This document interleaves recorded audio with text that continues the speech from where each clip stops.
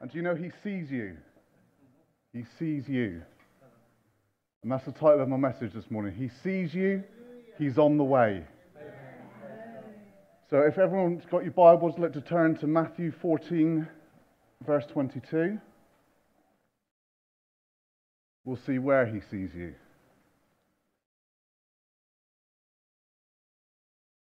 See, today I want to look at the story of where Jesus walked on the water. Many of you will know this story. It's a good children's church story. Many of you won't know this story. It's a good one. And maybe I'm going to look at it a little bit different to how you've read it before. The story is told out of 3 of the 4 Gospels, and today we're going to read it from Matthew. So hopefully everyone's there. If you're not there, give me a wave. Okay. So immediately Jesus made his disciples get into the boat and go before him to the other side, while he sent the multitudes away. And when he had sent the multitudes away, he went up on the mountain by himself to pray. Now when evening came, he was there, alone. But the boat was now in the middle of the sea, tossed by the waves, for the wind was contrary. Now in the 4th watch of the night, Jesus went to them, walking on the sea. And when the disciples saw him walking on the sea, they were troubled, saying, "It is a ghost!" And they cried out for fear. But immediately Jesus spoke to them, saying, "Be of good cheer, it is I. Do not be afraid." And Peter answered him and said, "Lord, if it is you, command me to come to you on the water." So he said, "Come." And when Peter had come down out of the boat, he walked on the water to go to Jesus. But when he saw that the wind was boisterous, he was afraid and began to sink. He cried out, saying, "Lord, save me." And immediately Jesus stretched out his hand and caught him and said to him, "O you of little faith, why did you doubt?" And when they got into the boat, the wind ceased. Then those who were with him in the boat came and worshipped him, saying, "Truly, you are the Son of God." Now, as I said, this story is in 3 out of the 4 Gospels. It's also in John 6 and Mark 6. And each of them describes the events slightly differently. And some skeptics and some historians have tried to claim that it's these differences that means that the story is not true. But that's not the case. In fact, it's the slight differences and the slight variations that give more emphasis to the story. If we looked at it like this, if you were in a courtroom, if there was a trial, and there were 3 witnesses called to the stand, if each of them told the story exactly the same way, people would say they've talked in private, they've put this together, they've fabricated the whole thing. But what they look for in witness testimonies is the slight differences. It's these slight differences because each person focuses on a different aspect of the story, looks at a different part of it. That's what corroborates it and makes it more substantial and more believable. Another reason for the differences in the Gospels is because each Gospel was written for a different audience. Matthew wrote to a Jewish audience to prove that Jesus is the Messiah. That's why Matthew includes many of the teachings of Christ and numerous references to the Old Testament prophecies. He was proving to the Jews that Jesus was the Messiah. Mark wrote to a Greek or Gentile audience to prove that Jesus was the Son of God. So he makes his case by focusing on the events of Christ's life. He moves very quickly from one event to the other, demonstrating Christ's lordship over all of creation. Luke wrote to give a historically accurate account of Jesus' life. And John, he wrote his gospel many years after his encounter with Jesus. He focused on the theological aspect of Jesus and wrote that in his gospels. I could go into the reliability of the Gospels, when they were written, etc., but we'll save that maybe for another time. So I'm going to jump around a little bit between the 3 accounts. So if you want to keep a finger in Matthew 14, John 6 and Mark 6, or I've also asked Lee to put the scriptures on the screen as well. So if you don't want to do that, you can follow along on the screen. So Jesus walked across the Sea of Galilee to the disciples in their boat, crossing to the other side.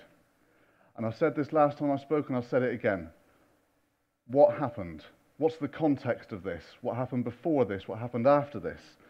I don't know about you, but when I'm reading my Bible, when I'm studying my Bible, I like to picture it in my mind. I like to envisage everything. I imagine what time of the day it was, what time of the year it was, what the people were wearing, what they were doing, how were they sat. 1,000 other different things I look to imagine in my mind so I can get a full picture of what happened. And what happened before Jesus sent them out in the boat? It was the feeding of the 5,000. One of the largest scale miracles in the Bible. And we can know roughly when this happened. Because in Matthew 14:13, we're told that the disciples had just told Jesus about John the Baptist's death. Now, numerous sources and historians claim that this was on the 29th of August, but let's be a little generous and give a time frame of somewhere between August to September. So we know that the feeding of the 5,000 would have taken place some point in late September or early October. And after this amazing miracle of the feeding of the 5,000, Jesus descends his disciples away in the boat and goes up to the mountain to pray. In John 6, verse 16, it says, "Now when evening came, his disciples went down to the sea, got into the boat, and went over the sea toward Capernaum. And it was already dark, and Jesus had not come to them." So John tells us that it was already dark when they got in the boat to depart. Now we know through the internet that it would have got dark in that time somewhere between 7 p.m. and 9 p.m. So now we've got a time of day when it happened. We also know that the Sea of Galilee is roughly 8 miles across. And vessels of that time period, it should have taken them about 2 hours to get across. It wasn't like that boat that we saw down on the Barbican. The Reef Chief. Did anyone see the Reef Chief down on the Barbican? The £25 million yacht. Rob saw it. You ordered it. Rob's waiting to take delivery. Yeah. That's why he was looking for the Amazon vans last week.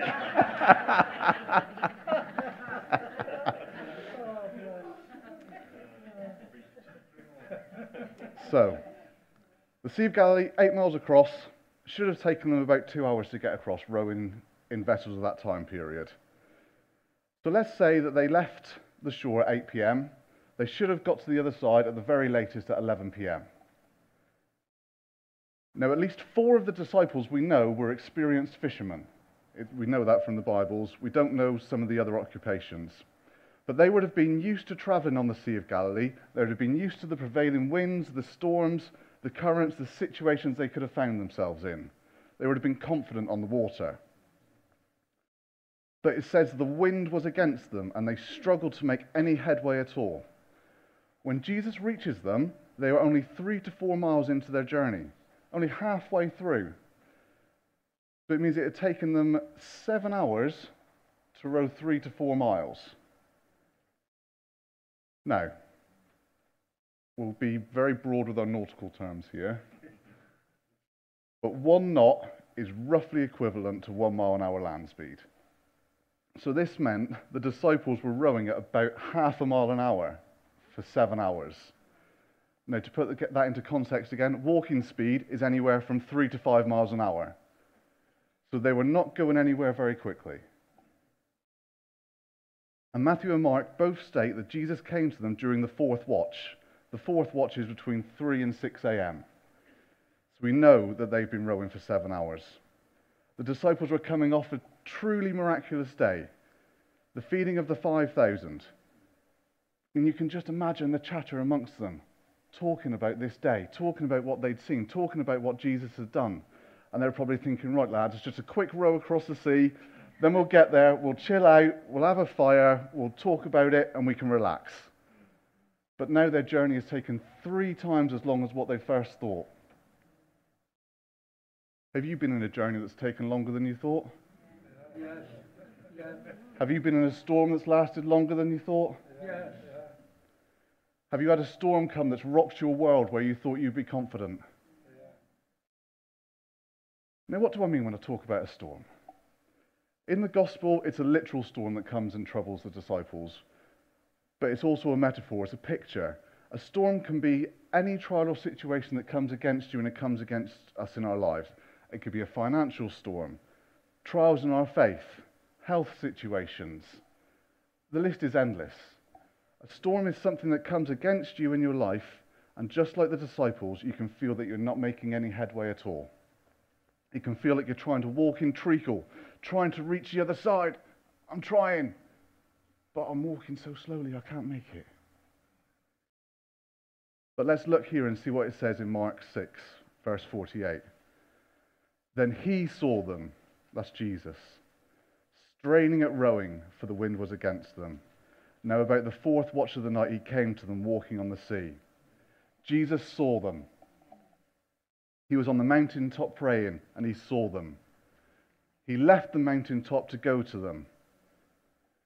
You know, Jesus left the mountaintop approximately 1 hour before he got to the disciples. He's on his way to you now, and you don't even know it. Praise God. He's coming into your situation now, and you don't even know it. Yes, amen. Do you get it? He sees you. He sees you, and he's coming to you. Praise God. You might not know it. You might still be in the middle of your storm, but he is on the way. He is coming. He never leaves you or forsakes you. In your troubles, in your battles, in your storms, in your trials. And when Jesus got in the boat, immediately the storm ended. You need Jesus in your boat. Oh, Now you see, this is not the first time the disciples faced a storm. We look back a few chapters in Matthew 8, and we see again the disciples were in a storm, but this time Jesus was in the boat with them. And Jesus calmed the storm.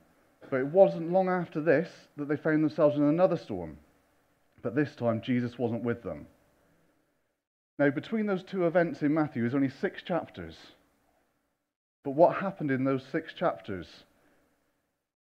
Jesus had sent the disciples out to grow their faith and their trust in him.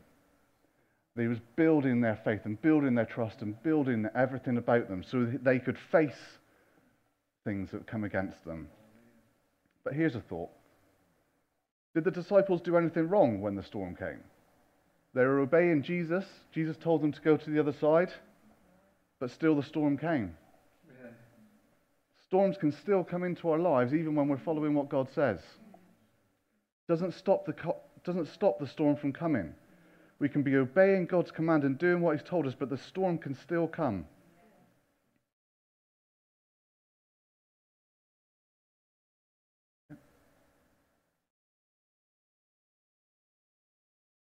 See, this time when Jesus sends the disciples to the boat, and almost immediately they get into a storm, Jesus is on the mountaintop praying.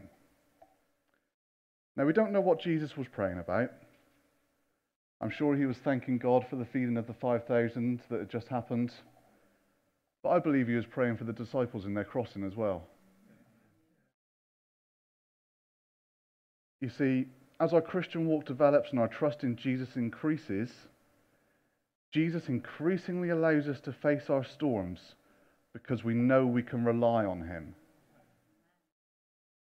Jesus praying on the mountain is a picture of what Jesus is doing for you and me right now. In Romans 8:34, it says this: "It is Christ who died, and furthermore is also risen, who is even at the right hand of God, who also makes intercession for us." In 1 John, we read that Jesus is our advocate with the Father. In Hebrews 7, we learn that Jesus always lives to intercede for us. Just as Jesus was praying on the mountaintop for the disciples, he is now interceding with God for you and me. Even if we may feel alone in our storm, in our struggle, in our trial, Jesus is sat with God advocating for us. He is on our side.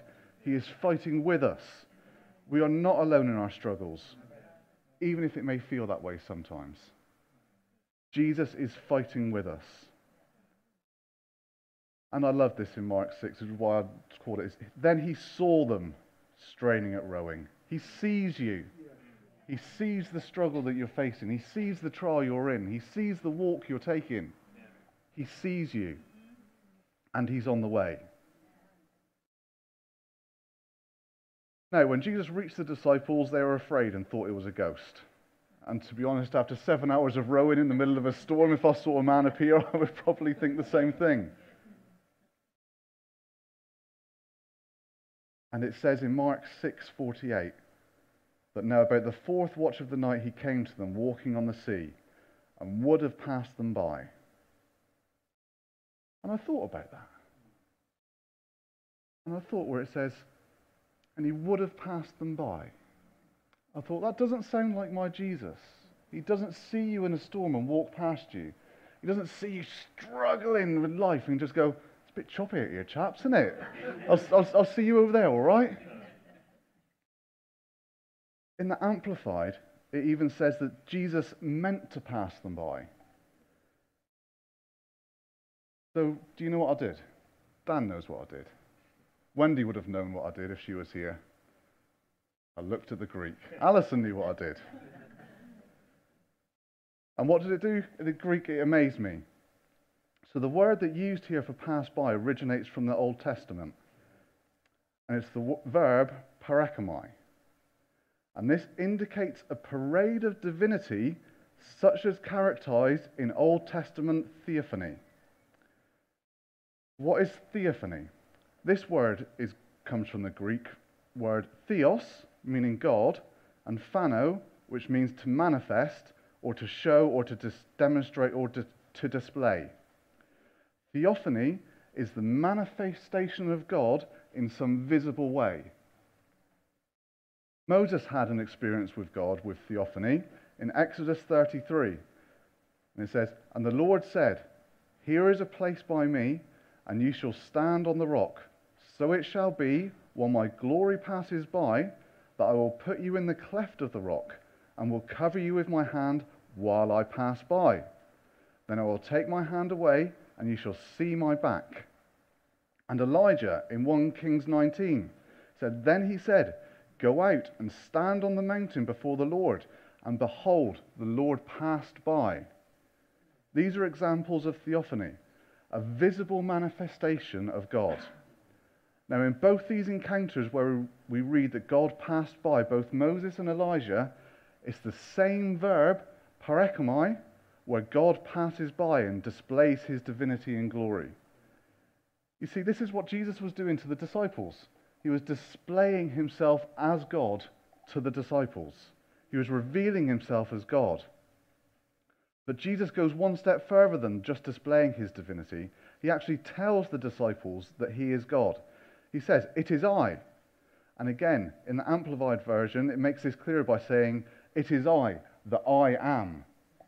Jesus is declaring himself as God and showing himself as God to the disciples. And in Matthew 14:33, it says, "Then those who were in the boat came and worshipped him, saying, 'Truly, you are the Son of God.'" Now, this is the first time in the Gospels that the disciples say that Jesus is divine and the Son of God. Up until that point, they had not fully grasped who Jesus was. In fact, they never fully grasped who he was until his ascension. But in the previous storm, when they were in the boat with Jesus, they said, "Who can this be that even the wind and the sea obey him?" They didn't understand who Jesus was. See, sometimes it takes a storm for us to see who Jesus is. Sometimes, as we go through the storm, Jesus reveals himself to be fully God in our lives. Sometimes we would never have fully understood who God is unless we'd gone through the storm. Jesus is constantly revealing himself to you and me, more and more, taking us to greater depths of understanding of his glory and his righteousness. Now, everything Jesus did was to fill the scriptures. Walking on water was not just a quick shortcut to get across to the other side. He didn't just do it because he felt like it. When Job is describing God in chapter 9, verse 8, he said, "He alone spreads out the heavens and treads on the waves of the sea." Jesus was displaying himself as God and fulfilling the scriptures surrounding God, so there could be no doubt as to who he was. And Mark, using the same Greek word as the Old Testament, again, is proving to his readers that Jesus was God. They would have understood that. The scribes and the Pharisees, they would have understood exactly what he meant when he wrote that. Now, we can't look at the story of walking on the water without the fact of looking that Peter also walked on the water. And in Matthew 14, starting in verse 28, it says, "And Peter answered him and said, 'Lord, if it is you, command me to come to you on the water.' So he said, 'Come.' And when Peter had come down out of the boat, he walked on the water to go to Jesus. But when he began to see that the wind was boisterous, he was afraid. And beginning to sink, he cried out, saying, "Lord, save me." And immediately Jesus stretched out his hand and caught him and said, "O you of little faith, why did you doubt?" As Peter focused on Jesus, he could walk on the water. But he got distracted and took his eyes off Jesus and his surroundings, and that's when he got to sink. Now, we've all heard this sermon so many times. Keep your eyes fixed on Jesus. Fix your eyes on Jesus. Don't look at what's going on around you. And I'm not going to repeat that sermon now. But I also grew up on sermons that talked about Peter had little faith. You've got to have big faith if you want to walk on water. You've got to have large faith. You've got to have giant faith. Hang on. Peter walked on water with little faith. You see, it's never been about the size of your faith. It's about the size of your God. Now, while I was reading about this story and researching, I discovered something I didn't know. Mark was not a disciple of Jesus. Mark was a disciple of Peter.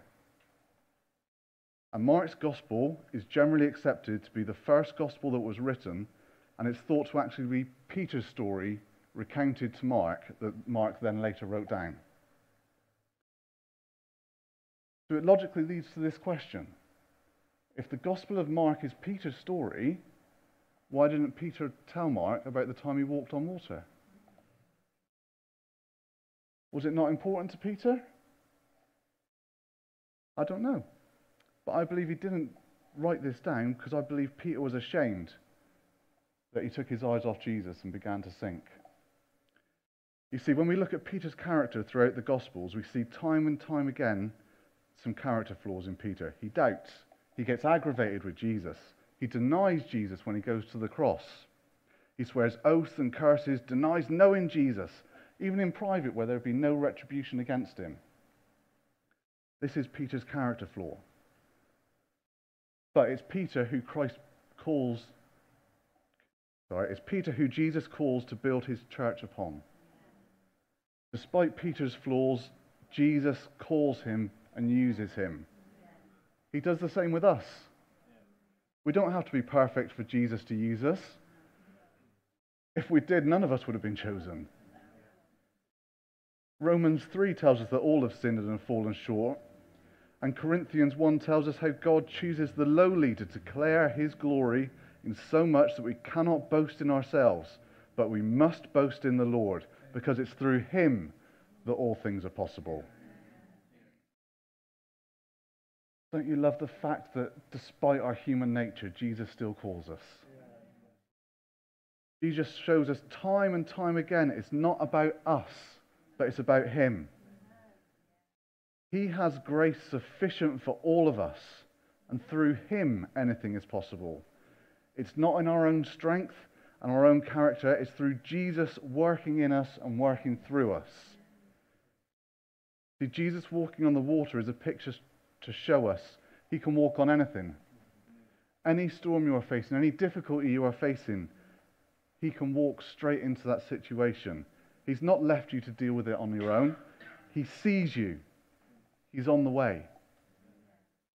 And immediately, the storm can be brought to rest in your life. And one last thing I just want to look at about this story, and that's about perspective.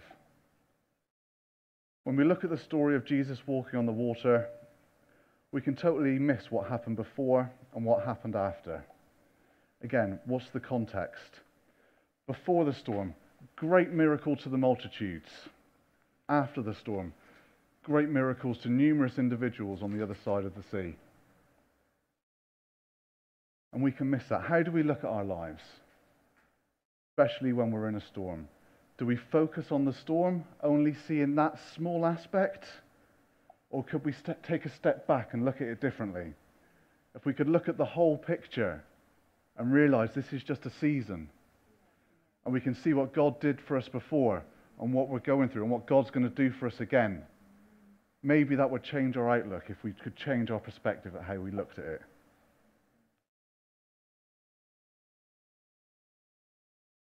Do you know he loves you so much, and he desires to be in your life? He desires to walk into your storm today. I don't know what your storm is. You could have been in your storm for so long that you don't even realize you're in a storm anymore. You could just think this is just life. But this is not life. The storm you are facing is not life. God has come that you may have life and life more abundant in him. You're not supposed to live in your storm. You've got to walk through your storm. You go through your storm. Though I walk through the valley of the shadow of death, I walk through the valley. I don't stay in the valley, I walk through it. Jesus walks you through the valley.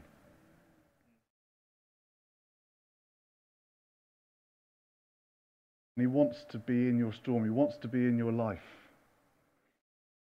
It's no mistake that I didn't get a chance to bring this word last week. Because someone here today, someone watching online today or at a later date, they need to hear this word that they wouldn't have heard it last week. God's timing is perfect in everything. And he wants you to hear this. That no matter what you're facing, what you're going through this morning, he wants to be in it with you. Whether you don't know Jesus yet, he wants you to know him. He wants you to know him. He wants to be in your life. And when he's in your life, he will walk through the storms with you. He will comfort you. He will protect you. He will elevate you. He loves you so much that later in the Bible we read that he gave himself up willingly to be the perfect sacrifice. For you and for me and for all of our sins, all of our past sins, all of our future sins. He went and sacrificed himself willingly so that you may be with him forever and have eternal life. Do you know he would have done it if it was just for me? He would have done it if it was just for you. Just for you. Just for you. He would have sacrificed himself just for you because he loves you that much. He loves you with all. We can't understand how much he loves us. Yet he sacrificed himself willingly that we may know him.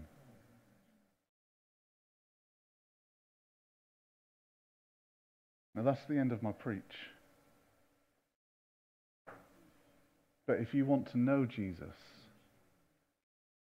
if you want Jesus to walk into your storm, walk into your situation, been doing it all morning. Rob called people out right from the start of the meeting.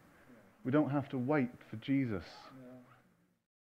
He's here. He wants to touch your life. He wants to come into your life. Whatever you're facing, he wants to come into. And so if we all stand, I want us to pray. And then if you want us to pray for you, then we would love to do that.